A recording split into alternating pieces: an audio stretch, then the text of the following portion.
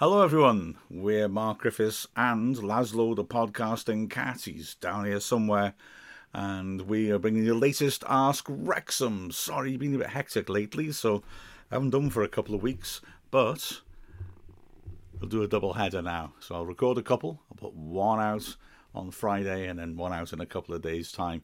But the season's coming to a nice boil. Seems like a nice time to start answering some questions. So Ask Wrexham, of course, the podcast where we answer your questions about anything you want to do with Wrexham and football. If you're that way inclined, you just want a bit of extra info, it's our pleasure to deliver it. Can I just point something out first, though, in my Hall of Fame?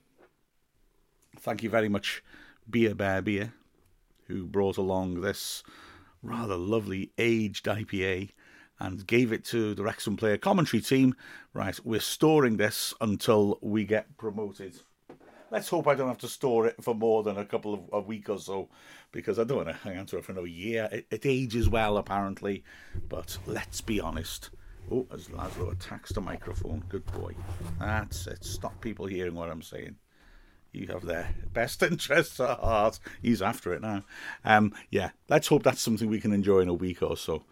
Okay, anyway, on to the questions. And A. Fennel has an excellent question here about those offsides. My first year being a Wrexham fan and any kind of football fan, you made a wise choice.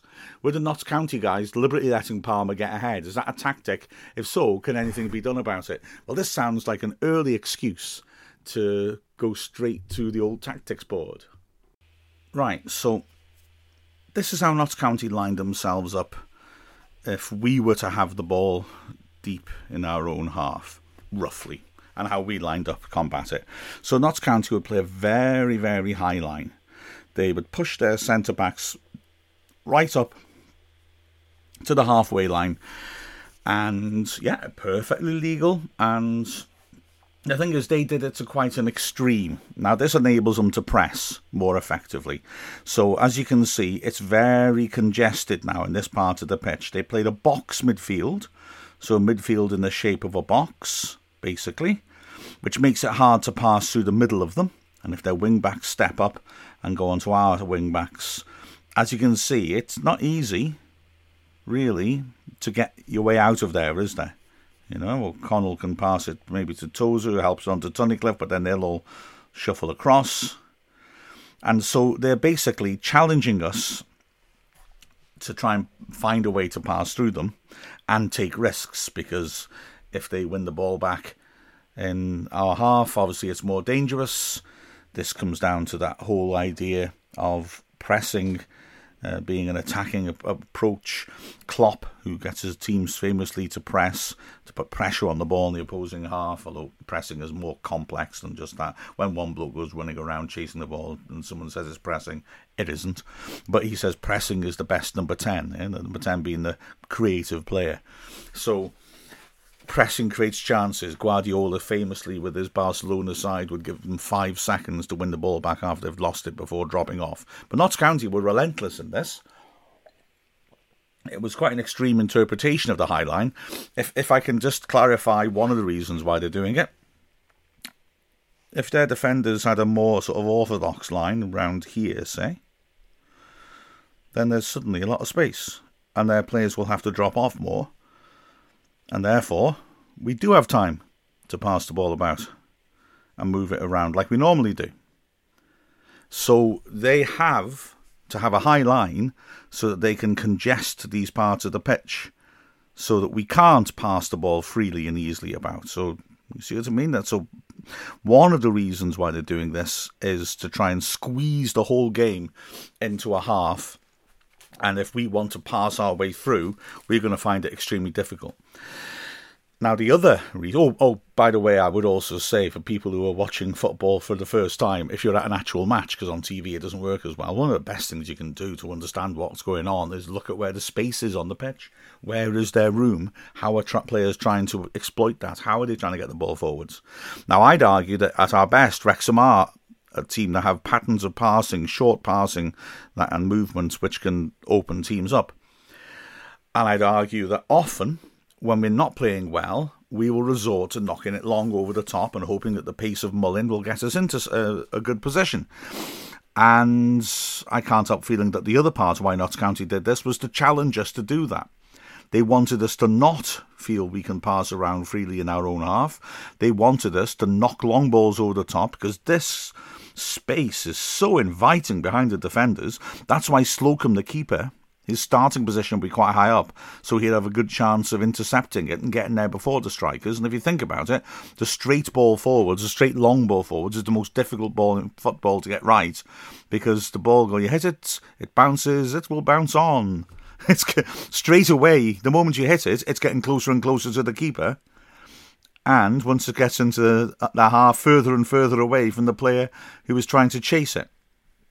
So, you know, the odds are that most long straight passes will bounce through to the keeper, or they'll just go straight out of play. So it's a gamble, because obviously if you get it right, your defence is in a lot of trouble. So you said in the question, what can you do to counteract it? Get it right, if you like. Now, I felt in the first half we were a bit too direct and doing it too often. We were putting the pressure. We don't trust playing the ball in short in case we lose it.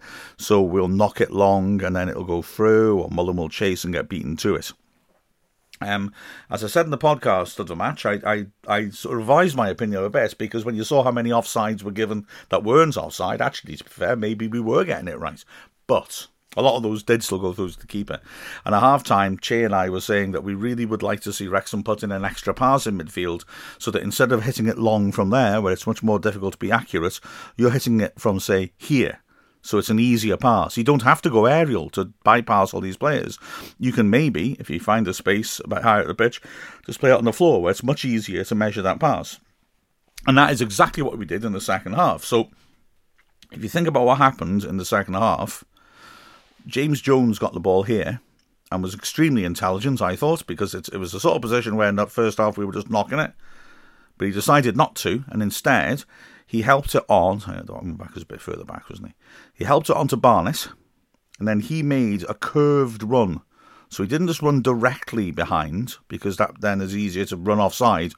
He falls into the trap. He made a curved run to get down the flank and timed it well, and Barnett did really well because he waited until Jones had gotten to a good spot and was running into an area which would cause danger, but played the pass before he was offside. So he knocks it there. Jones runs onto it. Mullen is now tearing in the middle. Cameron has gone with him.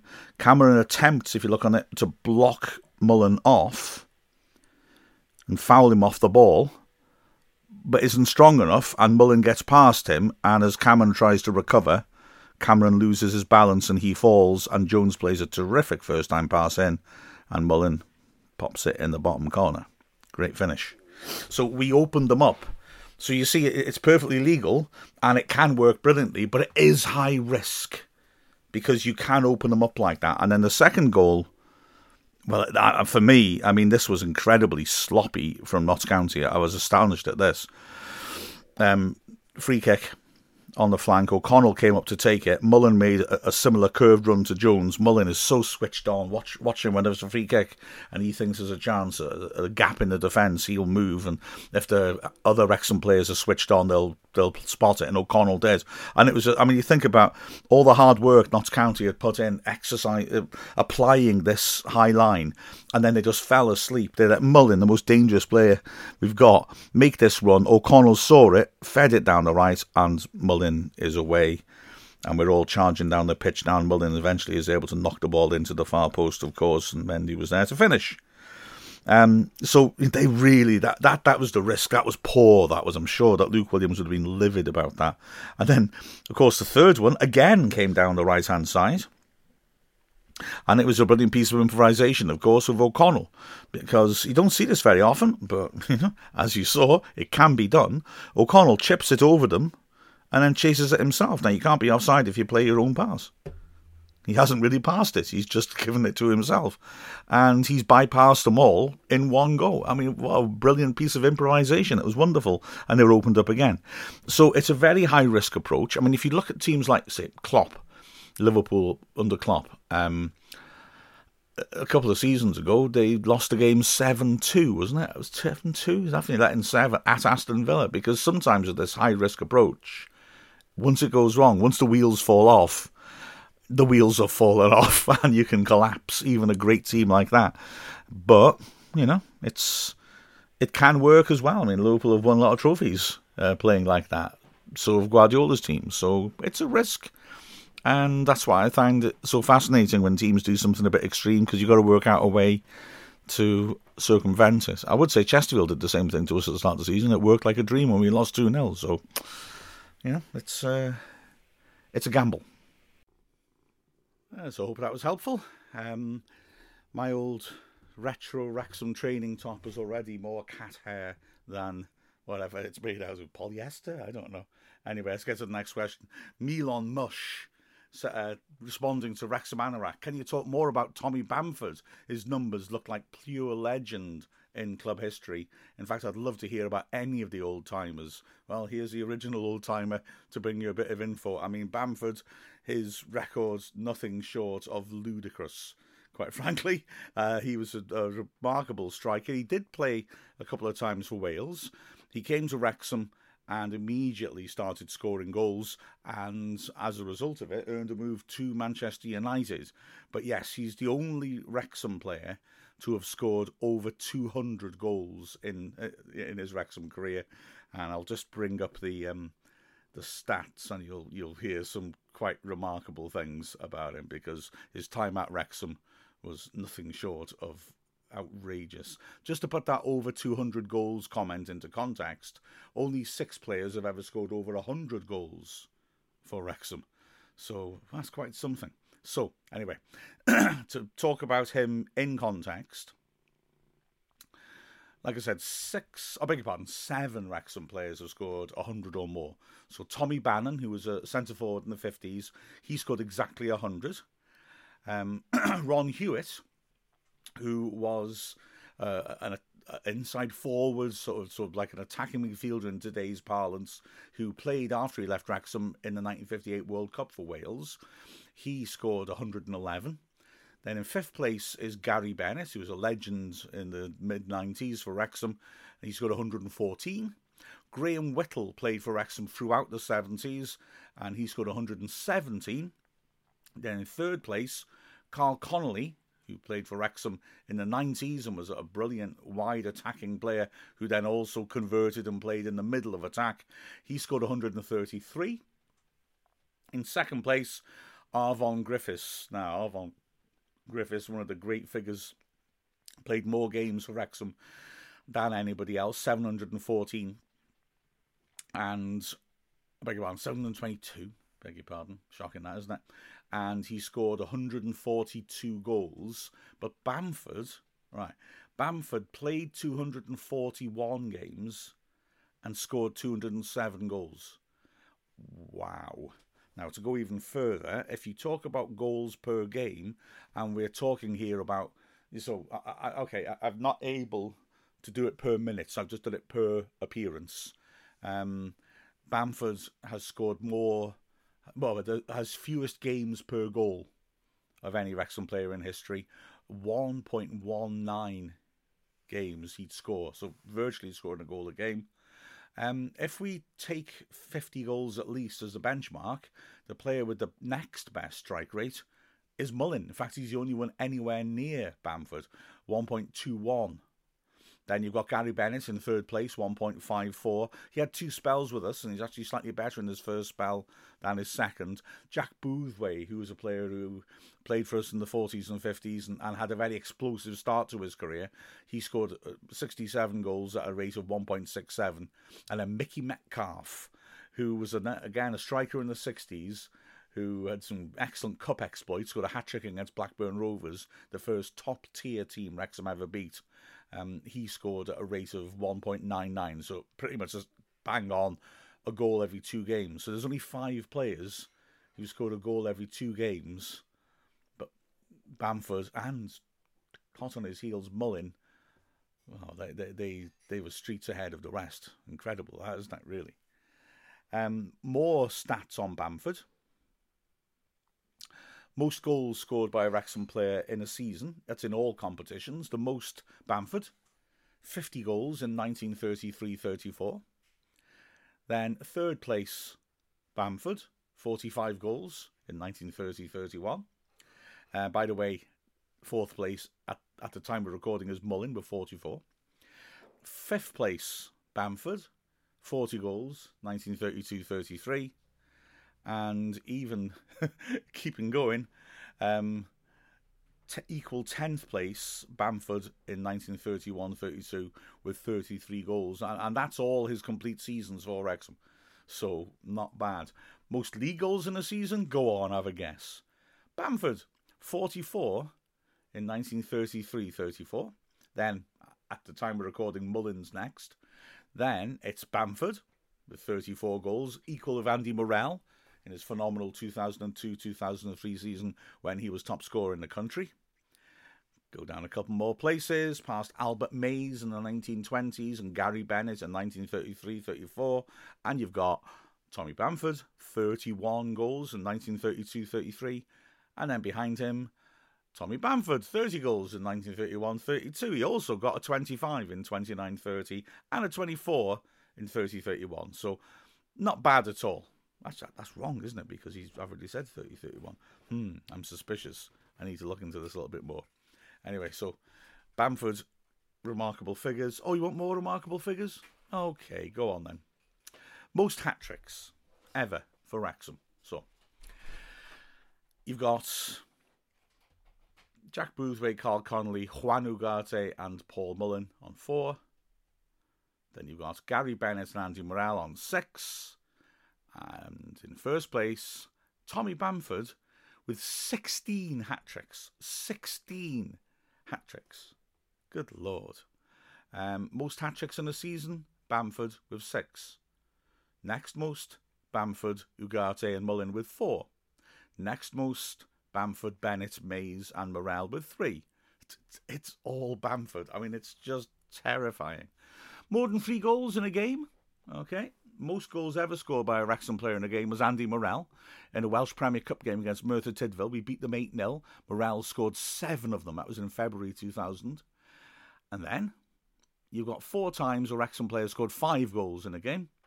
And that would be Lee Jones in 2002 against Cambridge. Juan Ugarte in 2005 against Hartlepool and wait for it, Tommy Bamford twice. 1934 against Carlisle and against New Brighton in 1934 when we won 11-1, believe it or not. He also scored 4 goals in a game 4 times. More? You want more? You say you want more? Oh, go on then.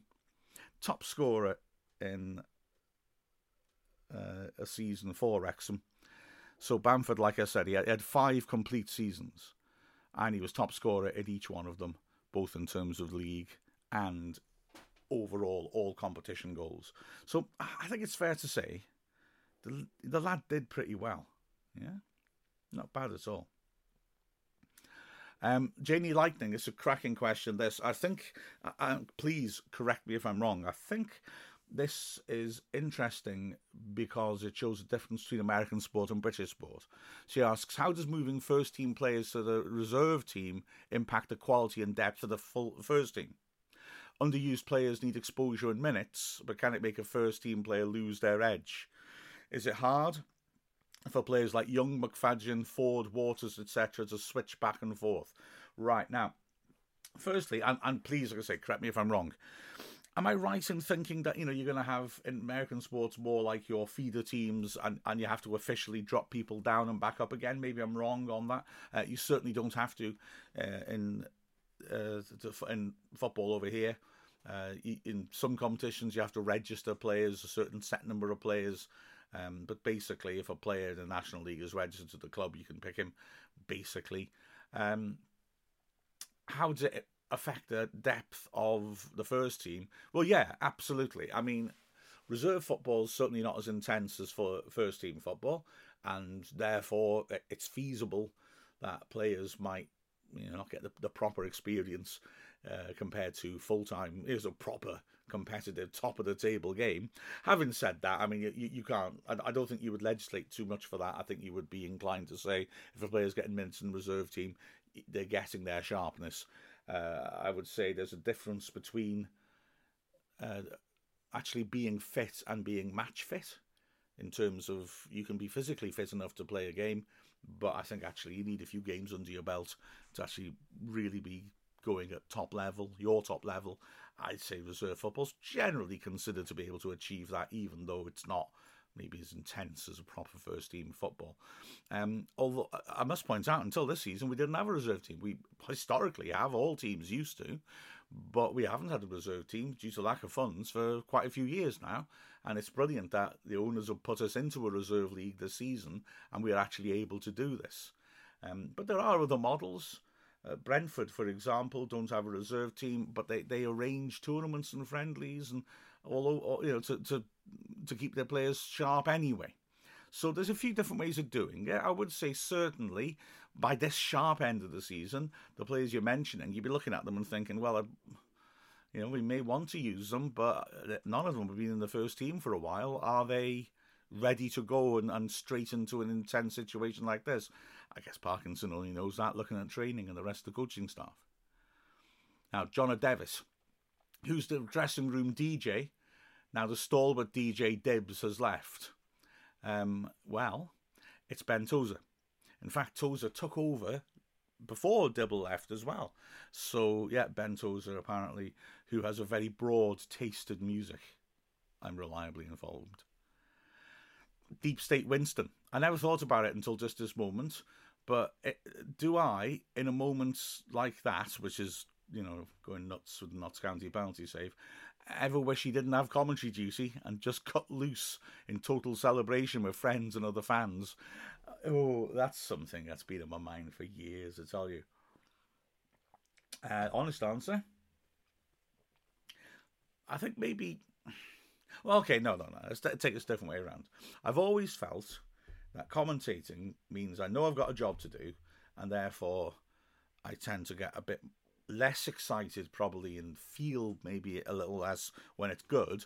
But then the flip side of that is I tend to maybe not feel so bad when things go wrong, because I'm trying to keep it level, if you see what I mean. So yeah, gives with one hand, takes away with the other.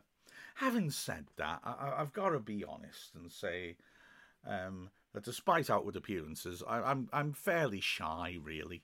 And I think probably that penalty save or the Dover game, that's me cutting loose, really, I guess. But yeah, I sort of, part of me wishes I could, but another part of me thinks, okay, so I would swap out getting to go to games and commentate and do all the fun things that I get to do. Would I swap that for going absolutely insane when Wrexham score? Nah, I wouldn't, if I'm honest with you. I'd rather enjoy it. I went through a spell of thinking how, you know, like a sort of contrived, how do you acknowledge a goal? And for years in the 90s, I used to say the score, 5-0, 1-0, or whatever, you know. And then I realised that, although I thought I was being original, David Coleman, who was one of the famous commentators from the 60s, 70s, did that. Was it Bry Davis? Whichever one it was. I then realised, that was his thing. So I think I'd subconsciously nicked it. So I stopped. Now it is more spontaneous. I just go a bit nuts, to be honest with you. And it's fun. Daniel Dunor says, never been addicted to a team before, and I followed a lot of teams and a lot of sports. How do you get through the week waiting on the weekend? What am I going to do between seasons? I'm hooked. Good lad, that's the spirit. Well, hopefully between seasons we can get lots of content out for you anyway, to fill the void for you. So that's one hope. How do I get through the week? I've got to be honest with you. God, I love doing all this stuff. It's really time consuming. So if I'm honest, I get through the week by doing stuff either from the previous match or the next, building up to the next one or preparing for the next one. So sad answer is I have no problem filling my time, I'm afraid, especially as I'm working as well. But yeah, I watch other football, watch other sports. I love watching cricket. Obviously that's very seasonal. I love watching cycling as well. So yeah, I managed to fill my time. It's nothing compares to the Wrexham game though. Chris says, I hear a lot about this side being a League One side, but I think they can easily mix it in the Championship. Do you agree? And what tweaks would you make to the side to improve the squad for Championship status? Again, superb question. I've got a sort of, how can I put this? I'm going to qualify it by saying one step at a time. So in terms of tweaks, I will answer your question, don't worry. But I would say that there's been a natural development in the squad, and I think that would continue. So if we were at the point where we're challenging for the Championship, you know, that question, the situation might be different, and my answer would be different. But anyway, first part of the question, could we mix it in the Championship? Well, I mean, when you see Sheffield United, who are still probably going to go in the Premier League, getting troubled by us, and especially at Bramall Lane when we rotated our team quite heavily, you start thinking, okay, what are the upper limits for this club? Likewise, I know this is not on the pitch, but the insanity around the Notts County game and the amount of worldwide coverage that we got does really open your eyes to just how brilliant this business plan is. Are we, able to monetize our popularity to the extent that, maybe we would be able to push further than we maybe thought. When you look at the way Mullen terrified Sheffield United's defenders who'll be playing in the Premier League this season, or have already played in the Premier League, you saw something. So could we mix it with the Championship? I mean, I assume we'd be lower reaches if we were in there, but we certainly got a lot of decent players. I think the point is that in terms of what tweaks you'd make, I think a general answer is, well, look what we've been doing already. I would argue that the signings you've made since January are with an eye to hopefully being in the Football League. Apart from adding great depth, it means that we've got terrific depth for a League Two team as well. Remember, times are hard. A lot of squads will be operating on much thinner squads. And also that we're bringing in players of a quality who we know should do well in League Two as well. So we're bulking out that squad with quality. I think that would essentially be a process that would continue. Where would we look to do that? I don't know. It'd be a bit. Where are obvious areas of weakness? Which of these players couldn't perform in the Football League? I wouldn't say that any of them obviously couldn't in the first team, or most of the backup players as well. I mean, when you think that midfield of Young, Jones and Davis, you can add in Lee, Cannon and O'Connor. I mean, hell's bells, what more depth do you want? So, yeah, I think I'll chicken out. Oh, Laszlo's gone. See you, pal. I think I'll chicken out and say I don't know what tweaks I'd make, because the situation would be different if we were in a position to challenge for the Championship, because it'd be a couple of years down the road. But certainly I feel comfortable with Parkinson's ability to build a squad. Wrexham FC Boston. Now this, I apologize. Like I said, I had a backlog, and I really wanted to answer this question, even though I know the game's passed now. So apologies for going back to it, and apologies Wrexham FC Boston for taking so long to get round to it. How do you feel winning the league despite a loss to Notts County? If both get promoted under that scenario, how much grief will Notts give Wrexham about who the true champion is? I know, win the league, but a fun debate. Well, firstly, you're dead right. I mean, if that happened, if we won the league, Notts County came second, and Notts County had beaten us, as they did at Notts County, yeah, I'm sure there'd be an awful lot of ribbing that we'd take from them, which is all part of the fun. But you're right, you answer your own question. If we'd lost Notts County, but we still won the league, I would take that. I would take your arm off. I just want to win the league. I don't care how. It is a great football cliche about, teams had a bad season, but they won their derby, so it was a successful season. Everton are rubbish, but they beat Liverpool, so the fans are happy about the season. I do not think that's true at all. You hear it so often in British football. Honestly, you finish 17th, but you beat your rivals. It gives you pleasure on that day. It gives you a chance maybe to crow about it for a bit, but To give you an example, or maybe this is a bad example, I was going to say there's a famous game in Chester's history where, unbelievably, we're tilting at promotion. Chester are rock bottom and had one of those sort of historically catastrophic seasons where they're sort of clearly relegated by about February, and somehow they drew at the racecourse. And it was just a combination of all the things that would make it wonderful if you were a fan of theirs, or horrible if you were a fan of us. Gary Bennett, who I mentioned earlier, was an ex-Chester player. He missed a penalty against them. And then they had 2 players sent off, and yet somehow, with 9 men, managed to equalise and get a 2-2 draw. It was awful. Now, I know that's a bad example. That probably is a point where you'd think, okay, they still talk about that. Andy Milner scored the winning goal, the equaliser, with 9 men, and they call it St. Milner's Day, and they still go on about it. So there is an example of a memorable game in the midst of disaster. Would they have swapped that for not getting relegated, though? I think they would. I think if they look in themselves, I think they would say, I'd rather not have this bad team that came up with one amazing performance. I'd rather try and continue and try and build. I would say.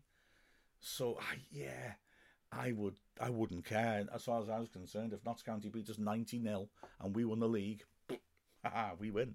Perfect. Canadian Red 1970. Talking about the co-chairman. That's as long time as they're aware of. Long timer, I'm but a child. Have there ever been owners that are front and centre with the fans, like Rob McElhenney and Ryan Reynolds? In CFL and NFL, you never ever see it. Okay, now then, my limited knowledge of American sports, I can still name some club owners, franchise owners, who are high profile. When John Henry's won the World Series, he's there with his crazy novelty 10-foot cigar and stuff on the pitch. And of course, I mean, heck, even I've heard of George Steinbrenner. George, get me a calzone. Yeah, Seinfeld, you know what I mean? Anyway, that was a great Larry David impersonation, wasn't it? So it varies. In football, it varies as well. You get some quite high-profile people who love being in the middle of it all. Generally, you don't. I don't think...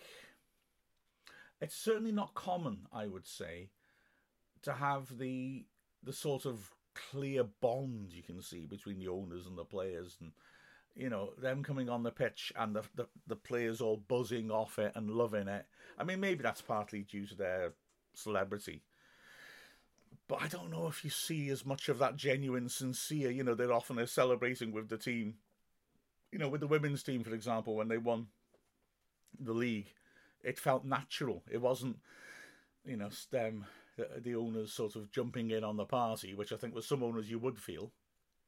It did feel natural, and the team were delighted for them to join them. So I think in that sense, it's unusual, the sort of unforced sincerity of they're part of the team. We all know that we owe all this great stuff to them, and we're happy to share it with them. And they clearly love it, absolutely love it. There's no affectation.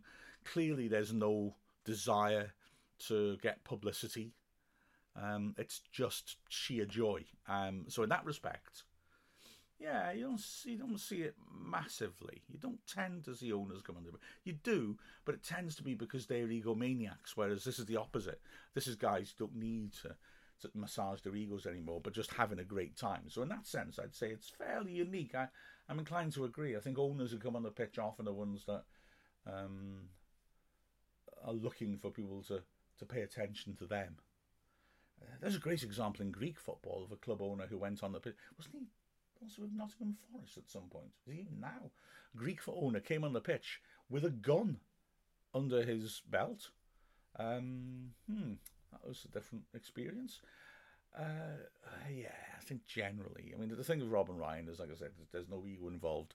I mean, something that hugely amused me, because you still hear the odd person being cynical, but it really amused me that when a takeover was had gone through, you'd occasionally hear people saying, oh, they're only buying Wrexham so they can make a documentary about it, or they want to get on the telly. And it's like, I mean, of all the stupid comments, Ryan Reynolds, one of the biggest movie stars in the world, and Rob McElhenney, creator and star of the longest running live action sitcom in American TV history, they want to get on the telly, and that's why they bought a football club. I don't think they need to get on the telly by doing that. Absolute nonsense. So, yeah, there's none of that desire for publicity except for how it benefits the club. But it is wonderful and spontaneous, isn't it? Daniel Dunor again. Now then, doing yourself down this time, Northern Danny. I thought I understood marking in football better than I actually do. Can you explain marked and unmarked? I hear it all the time, but I feel I'm missing some nuance. Is marking just covering a player? To be honest, I don't think you are missing a nuance. Essentially, marking is picking up a player. So, if you want an example of unmarked, Cameron's goal against Wrexham on Easter Monday for Notts County, where he's managed to lose his marker. So the marker is the person picking you up and watching you, and so he's completely on his own. He's unmarked and heads it in. Whereas marked means obviously the player watching you is with you. And I've been racking my brains to think about whether there is more nuance to it. I don't think there is really. You maybe talk about it more on set pieces, so restarts of the game, corners, free kicks, because then you're going to have a system or a structure. You're going to have a decision made about how to mark particular players on the other side. So it's sort of pre-thought, but not completely. If a player in open play, ran down, like Mullin for the first goal, or basically sort of shrugged off his marker, Cameron again, who fell over, and Mullin was all on his own, so he was unmarked in open play, wasn't he? Because the player who was supposed to be with him wasn't there. I will raise one little thing. It's a slight bugbear of mine, and it's about how you mark on these restarts, the set pieces. Now, the traditional old-fashioned way would be what they call man marking. Basically, the obvious, what you're saying there. One person marks somebody else. And that still happens, throughout football. And if you go into changing rooms, so if you see the plans of coaches, you might see they got the flipboards, and on it will be who marks whom. So which Wrexham player marks which Notts County player, for example. And they would look there at height and jumping ability and aerial threat, if you will. Actually, spin it around. Look at it the other way around. Bento's has got a long throw-in. So you're going to have some sort of plan to deal with that. So who's the Wrexham player you think's most dangerous? Aaron Hayden, because he can fly. So you put your best header of the ball on him. Then who else have you got to deal with? Oh, you've got Palmer. Hang on, they've sent up Tunnicliffe as well. So do you see what I mean? Mullin is good in the air, even though he's not massive. So you're then judging which players you put on which opponent. But here's where my bugbear comes. This century, really, the start of this century, the public became aware of a different way of approaching it called zonal marking. And what zonal marking is, in terms of a set piece, is that your defence has set areas to defend, if you will. So no matter who the opposition are, you will have somebody at the near post, a defender defending around the near post area, another one in the middle of the 6-yard box, another one in the far post area, another one around the penalty spot. Do you see what I mean? So the idea is it doesn't matter what the other team do, you formulate what you think is a good plan to cover all the areas of danger, and then you don't tell players to mark as such. They're marking that zone. They're responsible for what happened in that area of the pitch. Now, this is where I get grumpy about this, because it's a perfectly legitimate way to set things up, and yet the media, so often the media is dumbed down. It's full of old footballers who were, in my day, we didn't do it like this. So they complain like crazy. Oh, this is stupid, it doesn't work. And they'll point out every time a side defends zonally and concedes a goal. But this is just confirmation bias. they ignore all the times when it works. But the moment a team defending like that lets a goal, then they say, look at that, they were marking zonally, it doesn't work. And you hear loads of people, general public, just saying, oh, stupid zonal marking, because I heard someone say it on TV. I mean, the truth of the matter is you can only measure this by actually getting statistical and working out the percentages of when it works and when it doesn't compared to the efficacy at set pieces of your opponents, and clearly. But so that's zonal marking. So you have man-to-man marking, you have zonal marking. The truth of the matter is that it has become refined, and if you watch, what most teams will do is a hybrid of the two systems. So if you look at a set piece, you'll see we will match up a lot of best headers of the ball with their best headers of the ball quite often, but we'll also have an element of zonal marking. So often you'll see teams in the 6-yard box will have certain key players or certain players in key positions, which is zonal. We need someone on the near post. We need someone around the near post. We need someone in the centre 6-yard box. We need more defenders back, and they've got strikers coming forwards. So they cover those areas. And then you'll also have man markers. So to switch back to teams marking us, you've got to mark Hayden. You've just got to. I mean, we've seen teams who fail to do that, and with Hayden's ability to get a run in and then leap.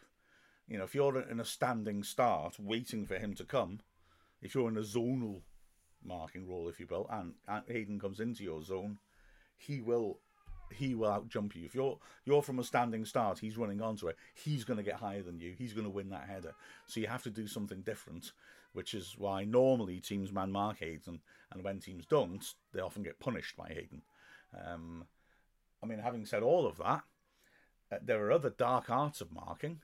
For example, your man mark Hayden, okay, in a straight fight, he's probably going to beat you more times than you beat him, even if you've got a good header of the ball.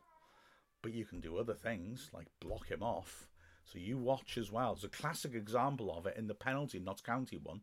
The ball went to Birami on the right-hand side, and Cameron, why does he keep coming up today, blocked Dalby off the ball. You look back at it, it's really blatant. Usually it's more subtle than that. So that Dalby couldn't go to Birami, and Birami had time to measure his cross accurately, which he did. But you'll see this on set pieces if you watch. So I can't beat Hayden in the air, or I don't fancy those percentages, so I'll block him off, or in a crowd someone else will block him off for me, so he just can't get to that danger area in time. So that's more of a man-to-man marking thing really, but just with the dark arts of it. So alright, there are nuances, Daniel, I accept that now. You're right, you taught me into it. But the truth of the matter is that the actual word marking doesn't have any real nuance at all. Oh, I forgot the other thing I was going to say was that when people criticised zonal marking, the reason they do it is, and this is a flaw for zonal marking. If those players are marking areas, there are gaps between them you can attack, and so sometimes it looks bad when zonal marking breaks down because the player will just run through unmarked and head it in because the ball's gone in the right place. Maybe the zonal markers haven't reacted quickly to attack it, and they run in and it looks like an easy goal. But like I said, it's got to be a percentage-based thing, hasn't it? If that only happens once a season, zonal marking works.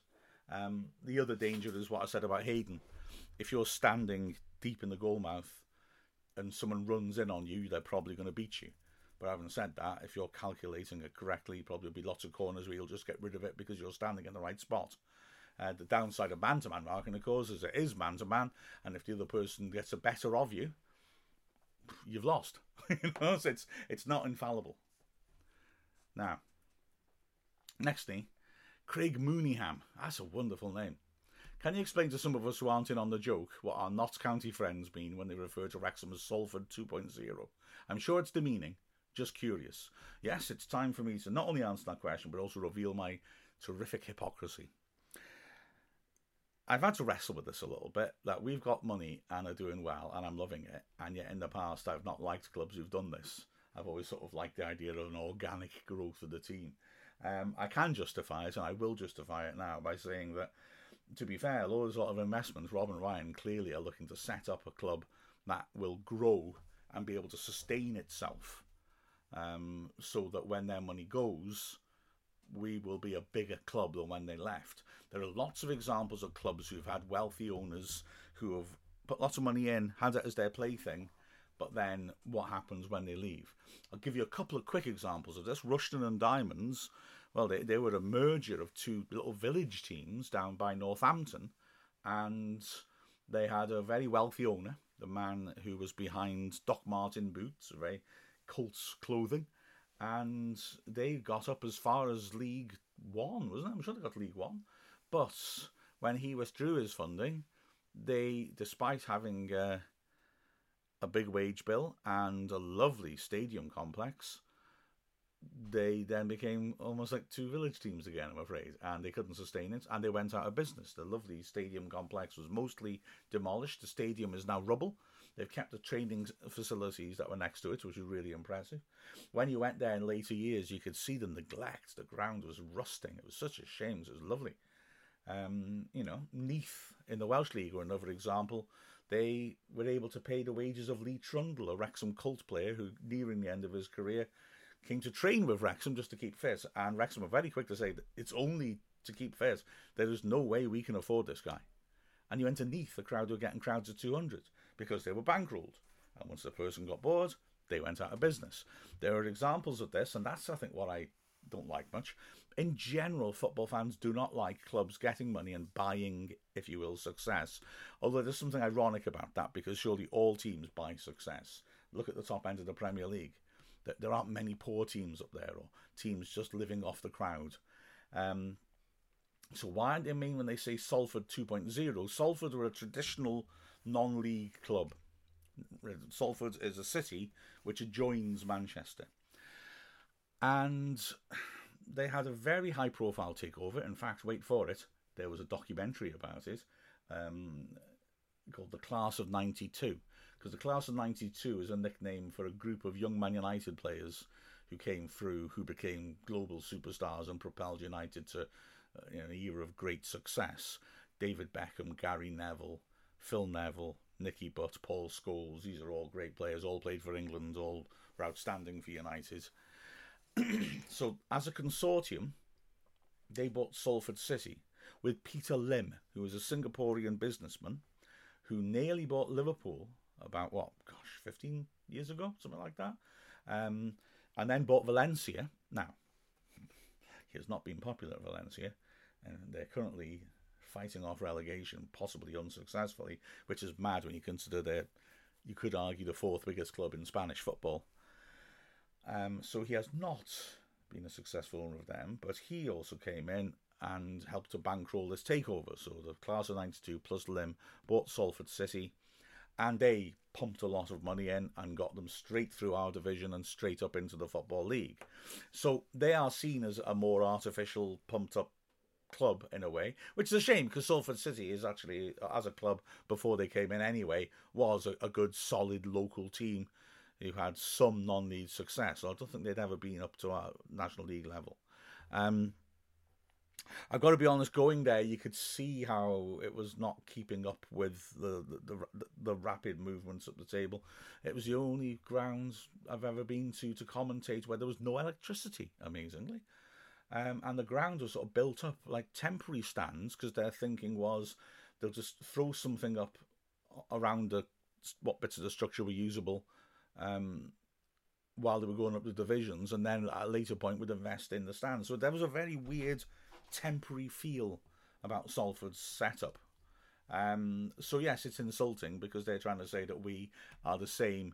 We are just a nothing club which has had money put into it and is now artificially jumping up the league. I would argue let's not deny that the investment has made what's happening now happen. But as an awful lot of fans do say, because you see a lot of jealousy, you always will do. Every team is successful is going to get jealousy. An awful lot of sensible fans have said it's nice to see proper owners like Rob and Ryan, and good luck to them. And that's it, isn't it? They have the best interest of the club and the town at heart, and I think sensible people will look at it and think, yeah, this is a different matter, if you will. This is not something where they'll put money in and then get bored, walk away, and it'll go pop. Not that we know Salford will have that happen to them, but you see what I mean. And then, last one for now, Chicago squeaky bum time. What does chips for a quid mean? seems to be slightly derogatory in use, but I can't figure out the context. I have taken guidance on this because while I'm obviously aware of it, I also wanted to hear what other people's perspectives were. So it goes back to the bad old days, not on that were shown on Welcome to Wrexham with Hamilton, but then the fact that we went through it all again with different owners who looked to offload the club. A terrible succession of dodgy characters showed interest. Pretty much every expression of interest which went public was backed by somebody who was barred from being a director because of previous activities. But one person who came up was a local hotelier and personality, because she also had a reality show about her called Stephanie Booth. And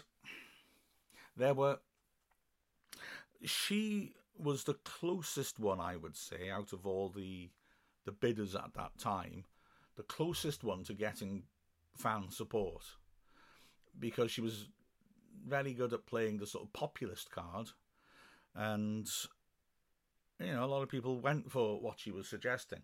Now, there was this bizarre event at half-time in the match. Like I said, very good at playing the populist card, where she said she would go on the centre spot at half-time and announce who the owner's preferred bidder is. Now, let's be honest. If you're one of the bidders and you're going to do that, I think we know what name's in the envelope. But she did it. It was bizarre. It looked like, from a distance, somebody had stapled all around the envelope, because it took her an absolute eternity to rip the blooming envelope open. And then guess what? It was her. And she made all these promises and made this big speech in the middle of the pitch, one of which was there'd be chips for a quid. And it all fell completely apart. And yeah, basically, chips for a quid has become a sort of jokey comment about ideas that you don't like. They just throw out chips for a quid. So yeah, that I hope that explains it. It was a difficult time in our history, to be honest with you. Someone should write a book about it. Oh, go on then. Right. Anyway, that's it for now. But I will do the second part of the double header later. But for now, my friends, keep watching the skies. I'm Mark Griffiths from Wrexham AFC.